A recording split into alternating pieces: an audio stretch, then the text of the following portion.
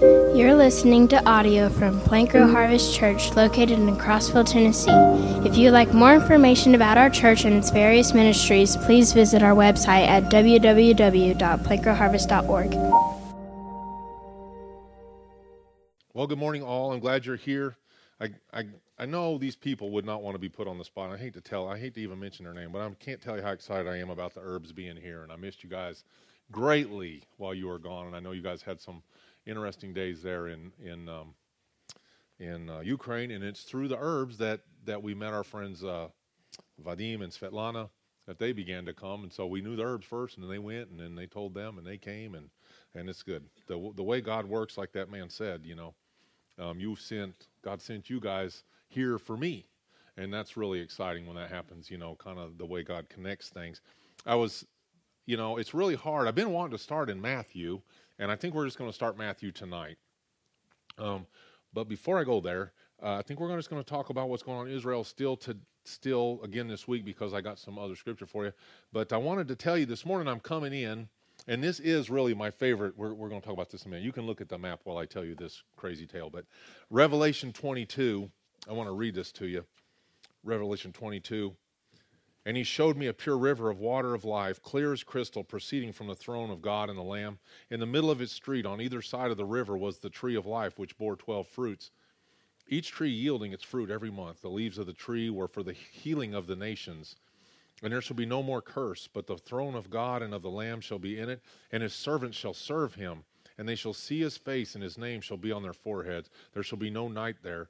They need no lamp nor light for the sun, for the Lord God gives them light, and they shall reign forever and ever. And he said to me, these words are faithful and true, and the Lord God of the holy prophets sent his angel to show his servants the thing which must shortly take place. Behold, I am coming quickly. Blessed is he who keeps the words of the prophecy of this book. And also in Ezekiel 47, it says, verse 7, when I returned, there along the banks of the river were very many trees on one side and the other. And in verse 12, along the bank of the river on this side and that will grow all kinds of trees used for food. Their leaves will not wither, and their fruit will not fail. They'll bear fruit every month, because their water flows from the sanctuary. Their fruit will be for food, and their leaves for medicine. I was coming in this morning, and I really do love the fall. I love to see the leaves change and the beauty of fall. And my wife, she's a summer person. The hotter, the better. And this year, while she was sick, just so you feel sorry for me a little bit, this year while she was sick, she was abnormally cold. And so we did not turn on the air conditioner this summer at the house. And 81, she was like, man, yeah, I'm freezing to death. I'm like, it's 81 in here, and I'm melting. Can we open a window and put a fan in or something, you know? And she's like, oh, no. And then as soon as the first cool breeze comes, she always says the same thing. Every year she puts on the two coats, and, oh, how sad, winter's coming, you know? And but for me, the falling leaves, the beauty of fall, the color of the leaves and all those things, I can't tell you why. Where I grew up in the great state of Texas, we never saw a leaf fall off unless it was from drought. The leaves never hardly changed. We had live oaks and pine trees down there. If we had a tree taller than this, it wasn't much in the tree department. And I never experienced that till I got here. And that's one thing I love about being up on the plateau. It's cooler, and the leaves changing and so on. And but there's something about the beauty of the trees, the beauty of this morning where they've really started to change color, you know. All those things reveal the glory of God. A lot of times we don't pay attention. You know, I asked a little girl this morning, I got a coffee, and I said, you notice how pretty the trees were this morning? And she had all her Halloween clothes on, you know. And she's like, nah. You know, yeah, open my eyes that I may see wonderful things from your law. You know, open your eyes and see the beauty of creation, how it displays the glory of God. When part of God's speaking to men comes through his creation, we see his creation and what it displays, the beauty of it, the colors, the animals, the wildlife. All those things declare the creative ability of the Most High God and his Son. I was there with him in the beginning. All things were made through him and for him, and by him were all things made that have been made. Jesus was there, and he was like, you know what, these people come along, they're going to want to see these trees change. But of the trees in the future, They may change color. They may be all different colors.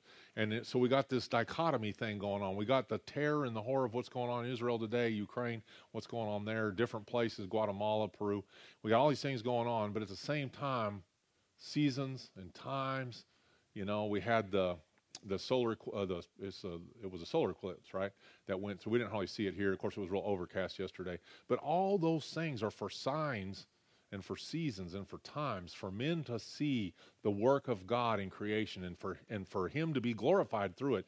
And when we live inside, we don't see it. You got to go outside to see the creation. When you go outside, then you can't help but be joyous, and you can't help but proclaim the goodness of God amongst His people. Even the poorest people in Peru, years ago, I was up there, and we were up in these real high mountains, and the views were incredible. But those people had been broken down by work, and they never raised their head up to see the beauty of the creation that they lived in, It's like living in the Smokies, and you never see, all the other people got to come to the Smokies to see the beauty, And you're living here. How can you not see the beauty, So go outside, see the beauty. Tell your children about it. My one aunt used to take her children out, and this was part of her ministry to her children, mothers, and she would make them go out, and they would just sit under a tree, and then they had to find a certain number of bugs, or they had to find, talk about the different kinds of trees. She really knew her, plants and things like that. She would point out different plants to them and stuff. And her kids have picked that up, and now they like plants and stuff as well. So all those things point ourselves back to the Most High God who created all things, and He created you. And He created you for His creation, to dwell in it and to find joy in it. So some of the negative things of life we can surpass by seeing the joy of His creation and the beauty of it, And I was just thinking about those leaves falling. When those leaves fall in eternity, it's for the healing of the nations. And those things that are broken down, those broken people, and the things that broken people do to each other, you'll be able to, raise a person to life. If the cinder block falls on his head, you just take the leaf over there and you just touch it with him, and he comes to life, So it was just a big deal. It was really exciting to me, all you who have contacted me this week, on the different scriptures that you've been reading, and everybody's like, hey, Dale, have you read this scripture? I have read it before, but apparently it spoke to you this week, and I'm glad it did, so I go back and read it, I mean, I've read through the Bible a number of times, and I'm not bragging, I'm just saying I've read it, but maybe it didn't speak to me like it spoke to you in that moment, you know what I'm saying? And so different people read different scriptures, and it really, really brightened their eyes, and they were like, oh man, you should read this scripture. Alva sent me like 2 or 3 different psalms. He's like, maybe we need to read this psalm for Sunday. And he sends me another one. What about this one? Have you ever read this one? I'm like, well, pick one, brother. You got to pick one and go with that one, And it's good that we're together to read the Word together. I realize that we live in strange times, fearful times maybe, and we sit here in a relative peace in Tennessee. But like Bill and Emily were saying in Guatemala, how they were hemmed up in the city. That happened to us before in Peru. I was arrested in Peru one time. Another time we were trapped on a street, and we ended up having to kind of hide in some buildings because this riot was a little more violent, and they were coming by, and they didn't want us getting kidnapped or whatever. And I kind of stand out because everybody else is this tall and I'm this tall. And so they were like, well, this, tuck down over here. And I'm like trying to watch. I could just imagine you guys doing the same thing, I could see Emily like curious trying to see what's going on, Instead of just get down, woman, you want her to be hidden. And instead she wants to see what's going on, And that's how I was. And they're like, dude, put your head down below the thing.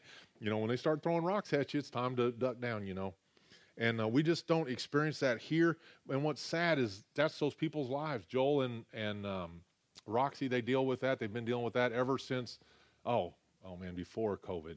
But during COVID, they were kidnapping people on the street, beating people on the street for going out and that kind of thing. And it's just another day to them. And by God's grace, we don't have to deal with that here, at this time, and especially in Tennessee. I saw in a newsletter I get from Harvest of Asher. They're in Akro, which is in Israel. There, it's up in here. We're going to look at this map, but it's up here. It is right here. AKKO. It's right here, is where they're at. And so now, what is that? Jordan and Lebanon, and Syria is up here, and they're bombing into that point of Israel there. And he said one of the big things that we need. Right? Did you get that, Strong? Did you get that email from them? From Harvest of Asher, and he said one of the big things they needed was some money to buy more food because food gets tight in a hurry. And most places in the world, and probably you too, maybe more than you realize, they got about 2 to 3 days of food in the house, or one day. A lot of people shop every day for groceries, especially Europe and even South America. They go out and get their food each day for that day. And he said, man, if we just had 3 days supply, well, that was 3 days ago, and they didn't have the money to buy then, and they were supplying a lot of widows and people that were locked in their houses and medical places. So remember what happened when the ice storm happened in 2017? My dad was talking about they had a bad snowstorm, and he had to go like 40 miles from his house, and he lives in a somewhat rural, but they still got little towns around, grocery stores and stuff. And he had to go like 40 miles to get a loaf of bread or something because the place is bought out. Grocery store has about 3 days of groceries in it. And so it's just something to consider, as negative things happen. It'd be good to have some extra groceries in the house. Anyway, all those things, that people talked about and they kind of come to mind during the week, and you see what people are going through in that conflict, it just makes you consider, is there something I need to be doing now to prepare myself for those things? And it was good, like I said, for you all to write me those different little, I was studying this scripture, I was studying that one this week. It was just, you're being good Bereans, and I like to see that, just to see that the things that they were taught, were they true? That's good. Be a Berean. Whatever I tell you, believe it this much and go back and study the Word and see if it's true. Man, you can't go wrong with that. Study the Word for yourself. So there's a large number of Old Testament books that kind of relate to what's going on in Israel today. And we talked about Ezekiel 37 through 39 last week. But I'm going to flip through some relatively fast. And I want to keep this map up here for a second because I want you to see some things. So if we look at our map here, and this was a good map, and you might have to get closer after church. We can leave it up after church, okay? But so when we hear in the Bible different names, we have different names for the same places today, okay? And so we have Edom. This was Esau, okay? In the Old Testament, it's called Esau. And Moab, this was the son, and Ammon. These are the two sons of Lot that were the nephew of Abraham, okay? Now Ammon and Moab. And then we go up here and we have Tyre, Tyre. We read that this morning in Psalm 83. And down here we have Egypt, still called Egypt. Up here we have Syria, or back in the day called Assyria. Iran's over this way, wanting to come through. Iraq and all that down here in the Sinai Peninsula. And then here's the Gaza Strip, what they're fighting over right now. But if you notice, this is inside the nation of Israel. This is Israel, the pink. This West Bank is kind of a mix of Palestinian and Jews right here. And this is the problem, and we're going to talk about these two places today, what's going on. So the Old Testament names, you can see the New Testament, or the new modern day. So now Moab and Ammon is Jordan, and Tyre up here is Lebanon, or Lebanon, depending whether or not you're from Tennessee, and in Egypt down here. And then what else was I going to show you? Syria. And all these are putting pressure on Israel right now. In fact, Russia has troops in Syria. They have some special operator type troops, about 6,000 to 10,000, but it's Russia. Who knows if they're telling the truth? Heck, it's our media. We don't know if we're getting the truth or not. And then Egypt's pushing troops to the border here. Jordan is attacking here right now. Lebanon is attacking here into the north. Syria is attacking here. This Golan Heights area is a high ground that they've been trying to give to Syria. The problem is it's higher than all the ground around it. And so if you give it away, well, then you'd be shooting downhill at the people of Israel. And so you see the situation there. It's like old Chesty Puller said. We have Chinese and communists, north, south, east, and west. We've been trying to find them, and they've solved that problem for us. You can shoot in any direction. So that's what Israel's at right now. They can shoot in any direction. Let's look at Isaiah. We're going to go through these books, and we're just going to read a couple scriptures here and there. But let's start at Isaiah 11. We're just going to read one little verse out of there.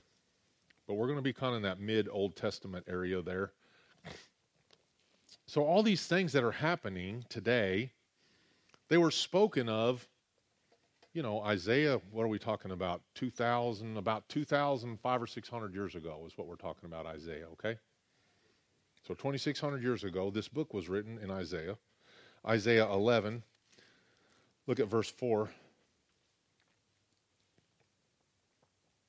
But with righteousness the Lord shall judge the poor and decide with equity for the meek of the earth. He shall strike the earth with the rod of his mouth, and with the breath of his lips he shall slay the wicked. Righteousness shall be the belt of his loins, and faithfulness the belt of his waist. Go to 17. Isaiah 17.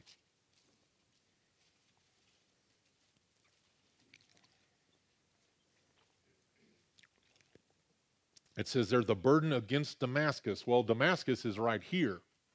It's up here in Syria. Okay? Behold, Damascus will cease from being a city. It'll become a ruinous heap. The cities of Eror are forsaken. They'll be for flocks which lie down, and no one will make them afraid. The fortress will also cease from Ephraim. The kingdom from Damascus and the remnant of Syria, they will be as the glory of the children of Israel, says the Lord of hosts. Let's go to Ezekiel 25. Isaiah, Jeremiah, Lamentations, Ezekiel 25.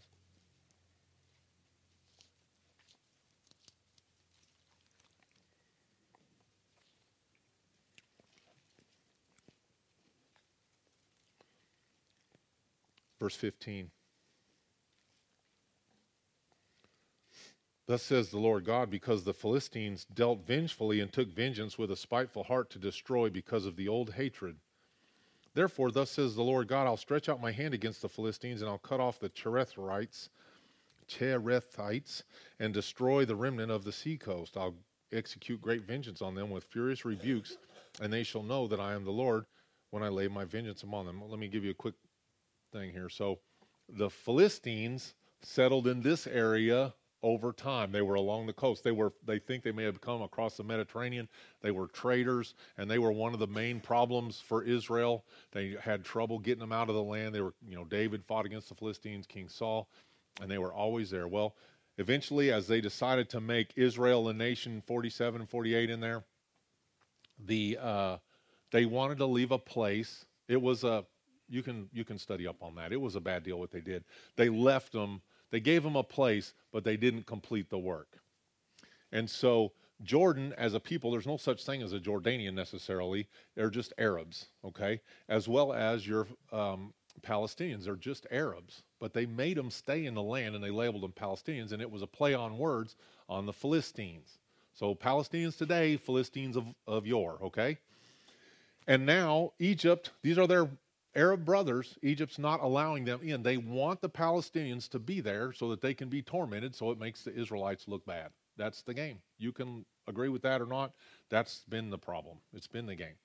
And they talk about a two-state solution. It was never the case. Israel belongs to Israel because God said it does, and they gave them the land, and ever since then they've been trying to live with these Arabs that are largely Muslim Arabs. But it says of the Philistines, of the Palestinians, it says it right here, because the Philistines dealt vengefully and took vengeance with a spiteful heart, to destroy because of the old hatred.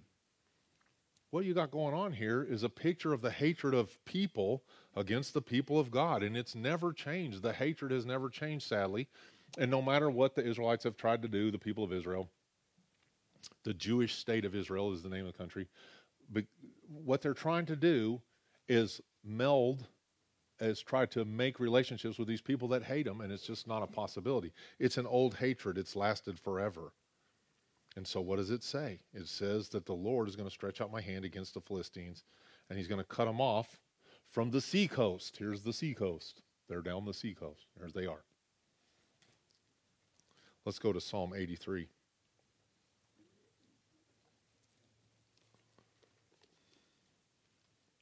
We read it this morning.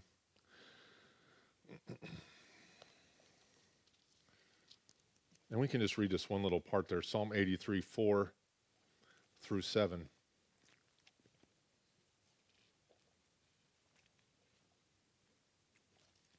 Psalm 83, 4. They have said, those that hate Israel, come and let us cut them off from being a nation, that the name of Israel may be remembered no more.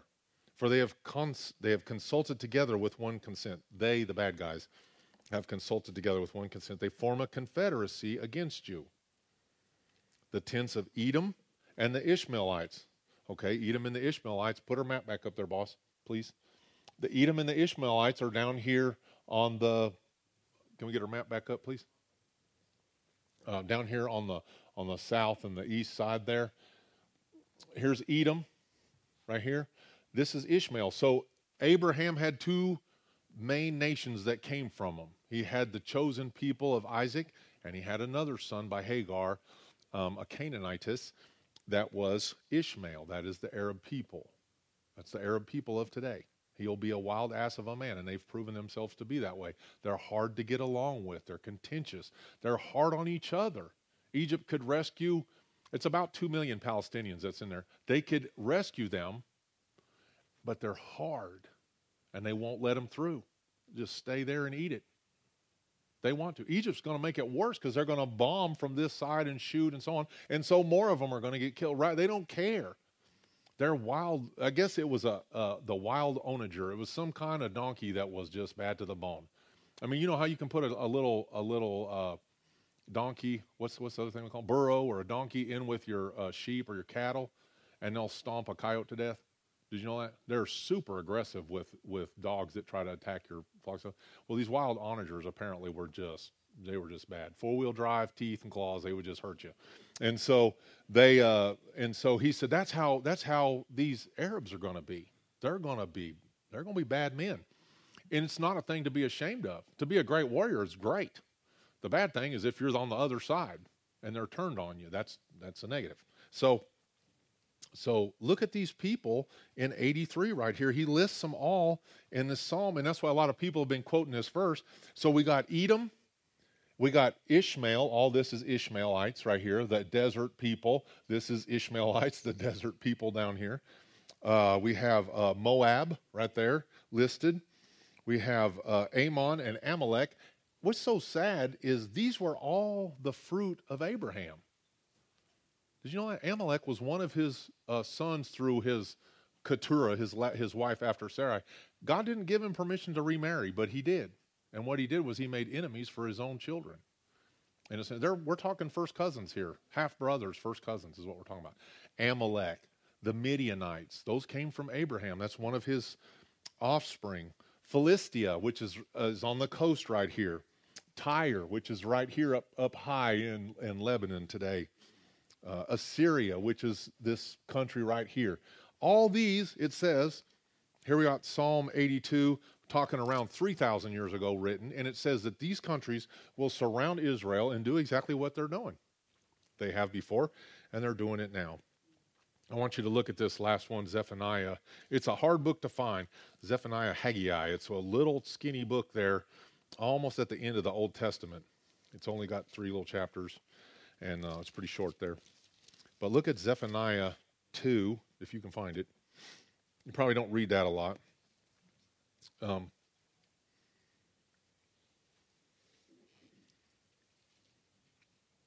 this it's sad, but it has to be this way. It says, verse 3, seek the Lord, all you meek of the earth. That's all people. Every person has access to the Most High God if they choose to accept it. Every person has access to his justice, to his mercy, to his long-suffering, to his peace, to his grace, if they choose to accept it. It's up to them to accept it. If they do, all peoples from all languages, even you Gentiles in this room with me, Gentile. It says, seek the Lord, all you meek of the earth, who have upheld his justice. Seek righteousness, seek humility, and it may be that you'll be hidden in the day of the Lord's anger. You know what's so sad about these Palestinians? It's like Alva said this morning. They're not all Nazis. Some of them are trying to make a living. Some are trying to get their kids in school. Some of their kids are trying to take care of an elderly person that's sick. Some of them have cancer. Some of them have this and that. And they're just trying to live. But because of the wickedness of some, they're all going to get crushed. It may be that you'll be hidden. Will God protect the Christian, the believer in the Most High God? He will, or that person will die and he'll be in heaven with him. But I would say his provision will be enough either way. For Gaza shall be forsaken. Well, we know where Gaza is. That's who's battling against them. Ashkelon desolate. They shall drive out Ashdod at noonday, and Ekron shall be uprooted.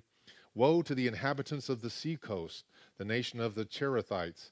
The word of the Lord is against you, O Canaan, land of the Philistines. I will destroy you, and there shall be no inhabitant. But I thought this was interesting, verse 6. The seacoast shall be pastures, with shelters for shepherds and folds for flocks. And the coast shall be for the remnant of the house of Judah, and they shall feed their flocks there. In the houses of Ashkelon they shall lie down in evening, for the Lord their God will intervene for them and return their captives. So we have, I will say, I strongly doubt, sadly, that any of those people that were kidnapped and taken as hostages, it would probably be better for them to be killed than to be in the kind of suffering that they'd be tortured under right now. However, already, can we see our map one more time, please? Henry, can we see our map one more time? That area there, it's already, you can't tell from this map, but if you look at it on like Google Earth, this is already largely pasture, all this is. And what they're going to do is they're going to make this into a pasture. And about half of this is pretty open, kind of pasture land, and most of the people kind of live in the upper part there, right up against the border. And I believe it kind of seems like, I will say, some people say, well, you know, I don't want to prophesy and be proven wrong. But just watching what's happening there, I can very well easily see that Gaza, part of it's fixing to be turned into a pasture, and this word's going to be completed. And the thing I was really thinking about the most was how God's word is, you know, we read this, I read this 20 years ago, they read this 200 years ago, and they can't see this at all because Israel's not in the land. But Israel's in the land now, and we can see these things happening. We say, well, God's word is true, and he does what he says he's going to do. And that gives us hope as believers as we read his word, like, okay, we can trust his word. What he says is true, and we can believe that what he says he'll do for us, he will do as well. The last thing I'll tell you, and I told them this morning in Sunday school, was so many of those scriptures had different things about the Lord ruling with an iron rod, disciplining one country or another with an iron rod. And so the war right now is called the Iron Sword. The protective thing they got going on is called the Iron Dome. Anyway, they like that word of iron there. And I think God's judgment is absolutely coming through his chosen people right now against those, sadly. And we're commanded to pray for the peace of Jerusalem. We read that last week in Psalm 122. And I remembered thinking about all those things and thinking about it's in Luke 19. I know I'm jumping you all around everywhere. I just wanted you to see those Old Testament books, and so you can go and study those for yourself and see if these things are coming to be, and how that should prepare us in our minds and our thinking. Do we need to change some things in our lives? Do we need to change the way we're seeing things, doing things, and speaking to people because of what's going on there? Luke 19, Jesus drawing near to the city, he wept over it, saying, if you had known, even you, especially in this your day, the things that make for your peace, but now they're hidden from your eyes. For days will come upon you when your enemies will build an embankment around you, surround you and close you in on every side and level you and your children with you to the ground, and they'll not leave in you one stone upon another because you did not know the time of your visitation. Jesus, when he comes down to Israel, he weeps over the city, and he knows that they only have till about 70 AD when Rome comes in and completely wipes them out. For 2,000 years, because they rejected Messiah, for 2,000 years they'd be separated from the land. But not forever, because God keeps his promises. God does what he says he's going to do. But he wept over them, knowing that they had rejected him as Savior. But for us, the non-Jewish person, that was the greatest transition of authority of the Word of God that ever was, where he gave it to the Gentiles to protect it, to keep it, to learn, to study, and to know the Most High God of the universe. Right there is the turning point. The Jews rejected him, and the Gentiles grabbed on for all their might. They were never the chosen people. We were orphans. We were lost. We were separate, and we had no God. And he said, I'll be your God, and you can be my people. I'll graft you into my people, and you'll be just like my people. If you keep my commandments, if you obey my words that I give you, if you obey my statutes and my laws and my commandments and these things. And Jesus says, if you love me, why don't you do what I tell you to do? So as believers, if we love him, start doing what he tells you to do. Start doing those things, okay? So here's a couple of thoughts I had. As believers in Messiah, it's good that we continue to pray for Israel, Jerusalem specifically, because we're commanded to in Psalm 122. The God of all creation thinks very highly of that place, and when he returns, wherever you fall, pre-trib, post-trib, mid-trib, whenever he returns, I'm going to tell you, he's going to put his foot down on the Mount of Olives right there in Jerusalem. That's where he's going to be. It's going to be there. And it's going to be the way he wants it to be. And none of these things, none of his hand is going to be pushed in these things. But I tell you that I would be surprised beyond measure if Israel does not come out smelling like a rose after this. If all those other countries don't just fall away and give up and ask for mercy when this is over, I would be shocked. Because it's Israel's land, and they're doing what they're supposed to do. But here's the thoughts I was thinking. First was, had Israel been obedient to God from the moment they entered the land, this wouldn't be a problem today. He told them in the Old Testament, this applies to us, by the way. He told them in the Old Testament, this is your land. Go to Deuteronomy chapter 7. Deuteronomy 7.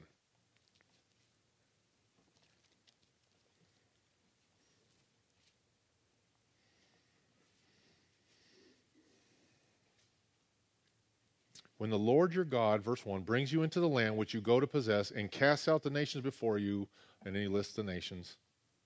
7 nations greater and mightier than you. And when the Lord your God delivers them over to you, you shall conquer them and utterly destroy them. Unless, this is important, you shall make no covenant with them, nor show mercy to them. You shall not make marriages with them. You shall not give your daughter to their son, nor take their daughter for your son. For they will turn your sons away from following me to serve other gods, so the anger of the Lord will be aroused against you and destroy you suddenly. And thus you shall deal with them. And he tells them what to do, destroy their altars and pillars and all that stuff. Verse 6, for you are a holy people to the Lord your God. The Lord your God has chosen you to be a people for himself, a special treasure above all the peoples on the face of the earth. The Lord did not set his love on you, nor choose you because you are more in number than any other people, for you are the least of all peoples, but because the Lord loves you, because he would keep the oath which he swore to your fathers. The Lord has brought you out with a mighty hand and redeemed you from the house of bondage, from the hand of Pharaoh of Egypt. Therefore know that the Lord your God, he is God, the faithful God who keeps covenant and mercy for 1,000 generations with those who love him and keep his commandments. And he repays those who hate him to their face to destroy them. He will not be slack with him who hates him. He will repay him to his face. He said, do not make a covenant with them or show mercy to them. So Israel went back in the land, and they made a covenant with the so-called Palestinians. They went back in the land, and they made a covenant there in the West Bank. And in the Golan Heights, they made covenants. And he said, it's your land. Take the whole land. He makes it so they can go back in the land. And it says in the Bible, as we read through the Bible, we'll see that Israel will eventually take over all their land again like it's supposed to be. But had they been obedient in the first place, not just to the covenant of not just to the command of not making covenants with other people, but also had they never made alliances with them, they wouldn't have to do the terrible things they're doing now to restore peace in the land. So first they made a place for them, and then they made alliances, or we could say allowances, for their behavior. Numbers 25, it talks about, you can write that one down, Numbers 25, but it talks about the mingling of the Israelites with other people. And he says, don't mingle. It's don't mingle. This is don't mingle territory. As a believer, when a believer makes a place for the wicked to dwell, when he turns a blind eye to their wickedness, he prays that it never touches them, he tries to ignore it and set it aside, we're being foolish. We end up opening the door for the evil one or the flesh or the world to enter into us and to expand in our lives. The wicked are not constrained by laws. You can make all the gun laws you want. I don't know where you stand on gun thing. For me, the Second Amendment, one guy said if that was the First Amendment, then we wouldn't have had to have the First Amendment. If the Second Amendment was the First Amendment, everybody can have a gun, well then the First Amendment would have been like, say whatever you want. But the Second Amendment We're one of the few countries that have that, maybe the only. And one of the things that happened in Israel was nobody had a means of protecting themselves. And so only the military could protect them. So the bad guys came in, they started killing people randomly. You can have all the laws you want protecting people. You can't own a gun, but all that does is the guy that's not obeying the laws anyway is going to have a gun. That's just how it works. It seems like pretty simple to think it out that way. In Peru, no guns. Nobody has a gun except for the bad guys and the police, and both are corrupt. You can't go anywhere without getting held up on the street. They come in a pack. They call them piranhas. We call it piranhas. They come, surround you, 4 or 5 guys, 6 guys, and they just mob you. And they got guns, and they take all your stuff, and they run off. What are you going to do? The guns, making a law to say it's wrong to murder, has that ever stopped someone from murdering someone? If they don't murder you with a gun, they murder you with a bat or a stick or a rock or whatever. Cain, I don't believe, had a lever action 30-30. I don't know what he killed Abel with, but it wasn't a gun. But he's wicked in his heart, and he had hatred in his heart. So the wicked are not constrained by laws. Only the righteous are. I went to court, and these guys, not because I was in trouble, just so I know. It was Alva. Alva was in trouble. No. I went to court for whatever reason. And I heard people in the parking lot saying, well, I spent more time in a cop car than the cops have. And they were laughing about it. Only righteous people fear going to jail. Bad guy, he don't care about going to jail. It's just another day to him. It's free meals and a place to sleep at night. You can never, what happened, and I'm getting off track here a little bit, but what happened here, and I want to bring it back to you, is what happened was years ago, they let a homeless camp set up in their midst, but they didn't make any laws restraining it. If I have a piece of land, if we have this church property right here, and just any homeless guy that wants to starts setting up on it, and we don't go out there and make some rules like, hey, you got to clean up this thing, you got to, be in the bed by this time, no drugs, no alcohol, you got to get a car, and you got to move out of here within 6 months. If we don't do that and enforce that, before long you'd have 500 homeless people there, and they would be telling you what to do. That's what happened. They never put the wickedness in check until it overran them. And now when it overflowed onto them, they had to deal with it. And it happens to us as believers. We let stuff start to grow in our life without ever checking it. One of the parts of the fruit of the Spirit, I was talking to Andrew about this, that I think gets overlooked a lot, it's the word self-control. Self-control. Probably the biggest issue in the United States right now is people don't have any self-control. That's why we're the shape we are. We don't stop when we're full. We eat more and we eat more. We like it because it's good. We don't have self-control. That's why we have drunkenness and car wrecks from drunkenness, because people don't just drink one, they drink 10 and then get in their car and drive around. We don't have self-control. People see a woman and they lust for them, and instead of having self-control, they take her and attack her. It's because we don't have self-control. These guys breaking into these stores and just taking 20 people and kicking the door and stealing all the stuff out of the stores. It's a lack of self-control. A person with self-control says, well, I better get a job so I can earn some money so I can buy a Louis Vuitton belt or whatever, But people without self-control, they said, I'm going to take your belt. It's a lack of self-control. It can happen to any person. It can happen to believers. That's why we're supposed to be developed in the fruit of the Spirit, Galatians 5. We're supposed to be developed in that thing. You grow in the fruit of the Spirit. You grow. You get more self-control. If your cell phone, go look on your cell phone, see how many hours a day you got on a cell phone.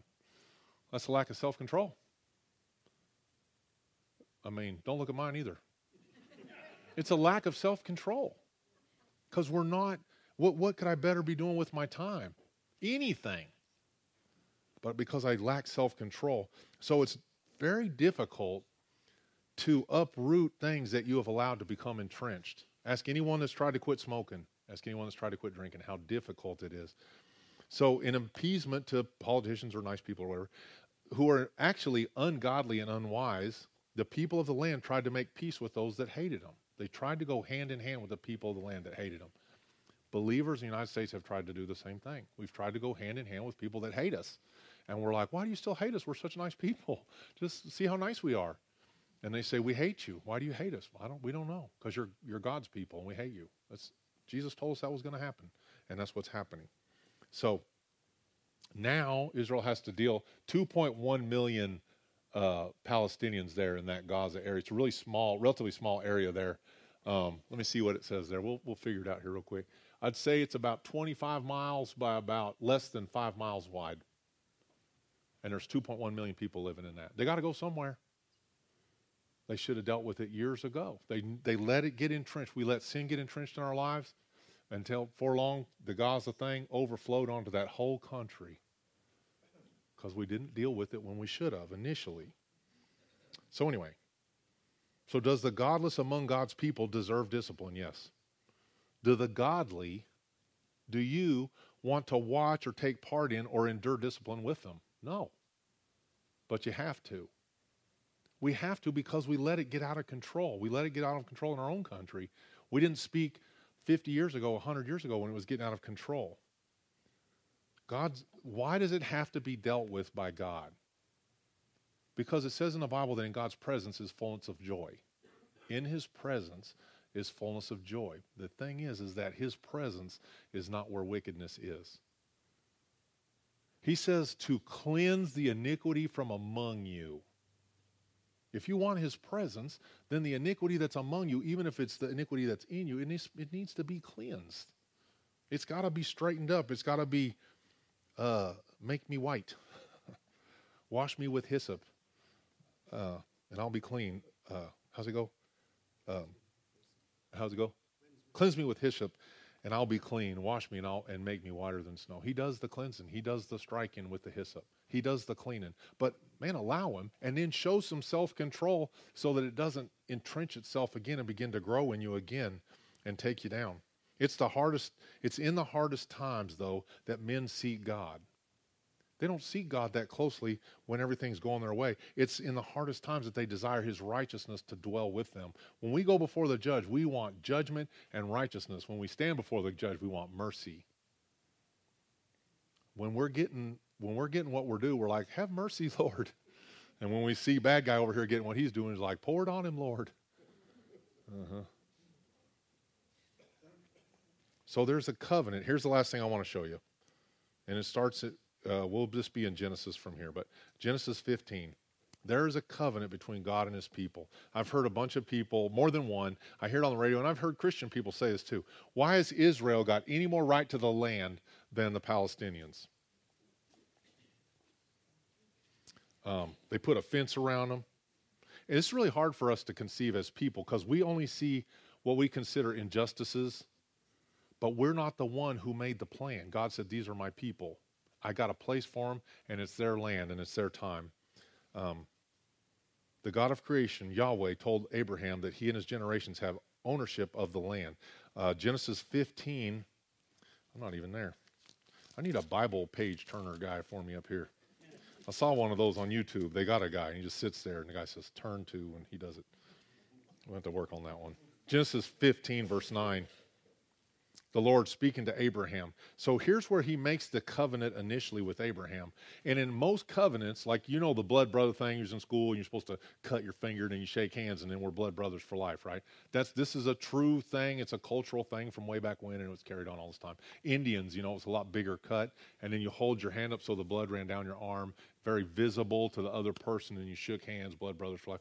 In this covenant that God makes, he says, get these animals, bring me a 3-year-old heifer, verse 9, a 3-year-old goat, a 3-year-old ram, a turtle dove, and a young pigeon. He brings them, cuts them down the middle, Abraham, and places each piece opposite one another, but he didn't cut the birds in two. So he lays them down in a row. And apparently the game was the two men that made a covenant. Now this is God and Abraham, but in general what you would do is we would start on both sides of the cut through animals, and then we would weave our ways through it like a figure 8 kind of thing and meet in the middle. So we got this eternity kind of loop thing going on, but we both had passed through the blood. And so it made it, this is what it is. This cannot be broken unless the two of us decide to break it. This is a covenant before God and men. That is in this covenant right here, only one that I know of, only God passes through the blood. Abraham lays on the side. Now when the sun was going down, a deep sleep fell upon Abram, and behold, horror and great darkness fell upon him. Verse 12, 13, he said to Abram, know certainly that your descendants will be stranger in a land that is not theirs, and will serve there, them, and they will afflict them 400 years. He's talking about Egypt. And also the nation whom they serve I will judge. Afterwards they shall come out with great possessions. Now as for you, you shall go to your fathers in peace. You shall be buried in your old age, good old age. But in the fourth generation they shall return here, for the iniquity of the Amorites is not yet complete. And it came to pass when the sun went down and it was dark, behold, there appeared a smoking oven and a burning torch that passed between those pieces. On the same day the Lord made a covenant with Abraham, saying, to your descendants I have given this land, from the river of Egypt, if we could see our picture again, the river of Egypt down there, river Euphrates, the Kenites, Kenizzites, and so on, Hittites, Perizzites, all that, all of Israel, from the river of Egypt right here to there. God gave them the land. Chapter 17. He tells Abram now, Abram 99 years old, Lord appears to him, 17:1, I am the Almighty God. Walk before me and be blameless, and I will make my covenant between me and you and will multiply you exceedingly. My covenant, verse 4, will be with you, and you will be a father of many nations. Changes his name. Verse 9, God says to Abraham, as for you, you shall keep my covenant, you and your descendants after you throughout their generations. You shall keep, and the part I want you to keep, he tells them, is for all your sons to be circumcised. When he is 8 days old, verse 12, that's his side, proving that he agrees to the covenant. Go to 23, Genesis 23.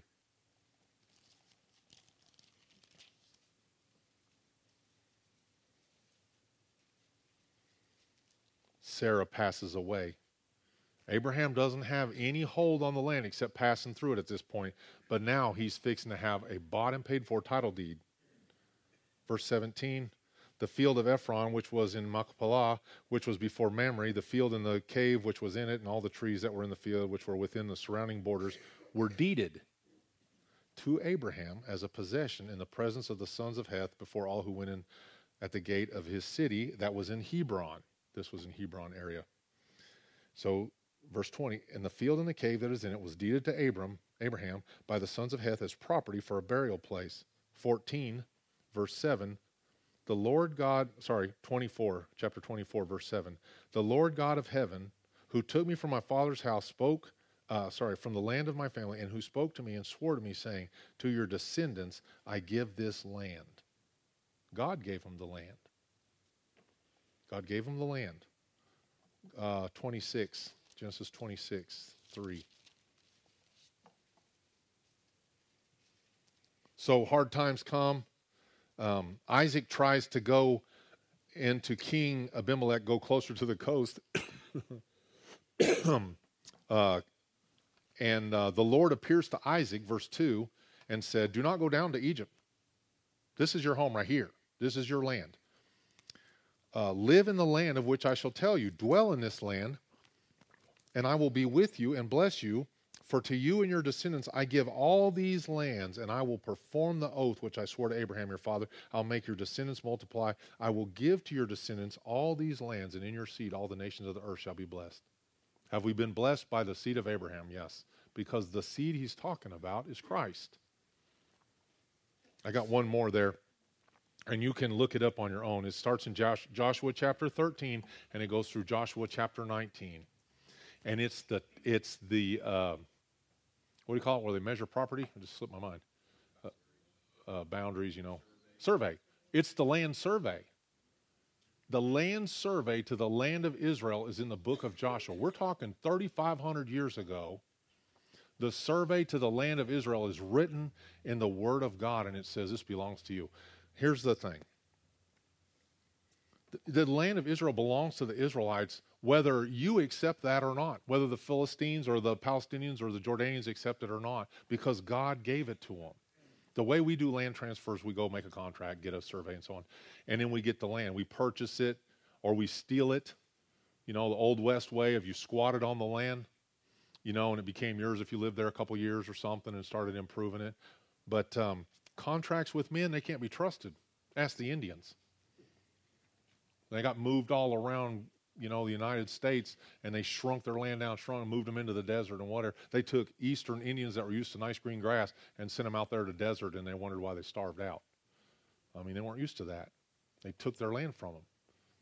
And I'm not dogging us as a country for doing what we did to the Indians. We can't do anything about that. But Israel's land belongs to them because God gave it to them.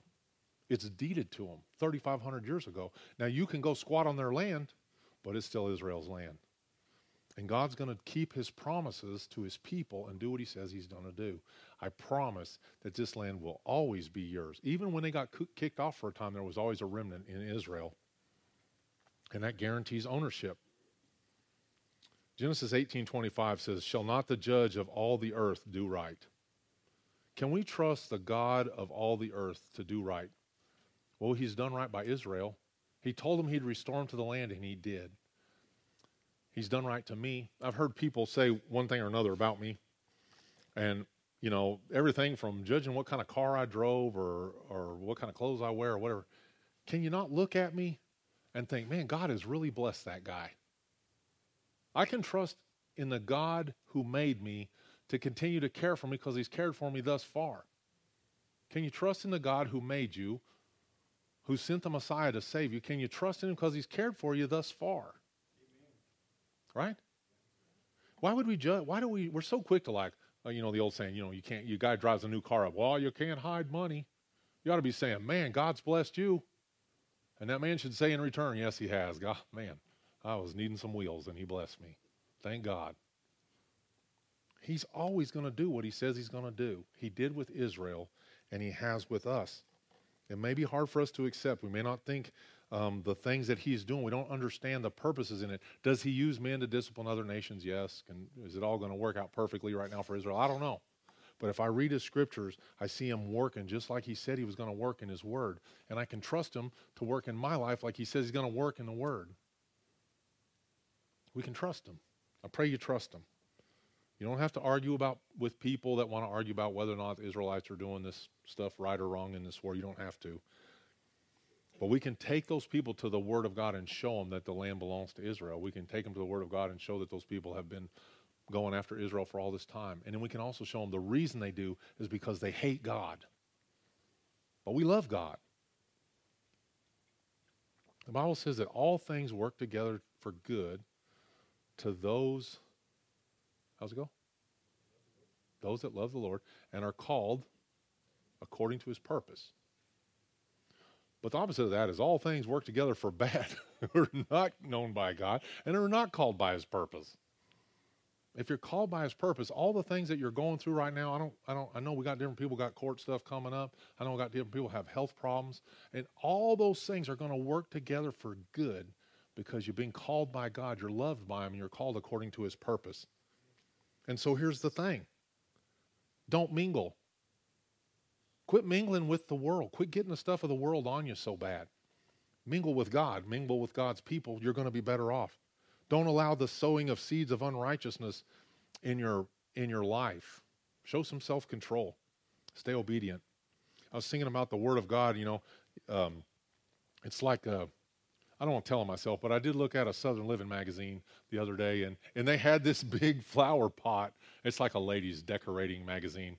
Not that I would know, but anyway, it had this nice flower pot, and it had all these flowers mixed in there, different kinds, right? And whoever had the eye, they just had this really artistic eye. The Word of God is like that. It's covered with blooms. It all works together. It's very beautiful, and we need to do a better job of understanding and reading it and accepting it for ourselves and grabbing onto the promises that are there. The Lord is good to those who diligently seek him, and I pray that you seek him, that you know him, and I pray that you see his good hand upon you. We're going to sing one more song, I think.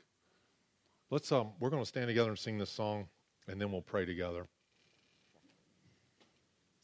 Some of the things that I feel called to teach, I really wanted to teach in Matthew. I really did, but I really feel like we needed to know these things as well. Let's sing this song, and we'll go break bread together.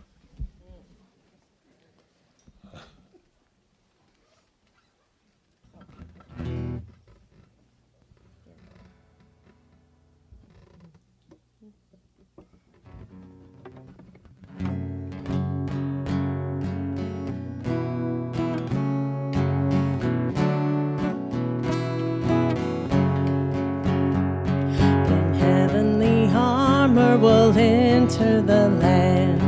The battle belongs to the Lord. No weapon that's fashioned against us will stand. The battle belongs to the Lord. We sing glory, honor, power and strength to the Lord. We sing glory, honor, power and strength to the Lord. When the power of darkness comes in like a flood, the battle belongs to the Lord. He's raised up a standard, the power of his blood. The battle belongs to the Lord. We sing glory, honor, power and strength to the Lord. We sing glory, honor, power and strength to the Lord. When your enemy presses in hard, do not fear. The battle belongs to the Lord. Take courage, my friend, your redemption is near. The battle belongs to the Lord. We sing glory, honor, power and strength to the Lord. We sing glory, honor, power and strength to the Lord. We sing glory, honor, power and strength to the Lord. We sing glory, honor, power and strength to the Lord. All right, that's good. What's going on in your life right now, I pray that you recognize that the battle belongs to the Lord. I pray that the Israelites that are there, that they see God's miraculous hand of power as they're fighting 5 or 6 nations off, and somehow they're victorious. It works every time. When God's in the battle, we got nothing to fear. Father, in the name of Jesus, we come before you this morning and we give you this message. I pray that the word that was spoken was the word you had for us today. Though it's like reading the newspaper today or listening to the radio, these scriptures written thousands of years ago are just as relevant today as they've ever been. You're proving yourself to be true and faithful and everlasting and eternal. Father, I pray that this word was encouraging to people, knowing that you are the God of all creation, that you created them, that you love them, and you have a purpose for them in their lives. I pray for these that are here that may or may not know you, Lord. I pray that today will be the day of their salvation. They'll seek the Lord while he may still be found, and they'll draw unto you, Lord. Thank you for your goodness to us, your long-suffering thus far to us here in Tennessee. Lord, I pray for our governmental leaders, those in power in Washington, Lord. May they not turn their back on Israel, because you said that you would curse those who curse Israel and you would bless those who bless Israel. I pray you make a change in our hearts, that we come to understand that you love the Israeli people. For whatever reason, you chose them, but you also made a way for us to be grafted in through the Messiah, Jesus Christ, Lord. So I pray that we would be grafted in, we would accept our grafting, we would be obedient servants to you, Lord, in all things. Lord, we give you all honor, glory, and praise, for you are good and greatly to be praised. In Jesus' name, amen.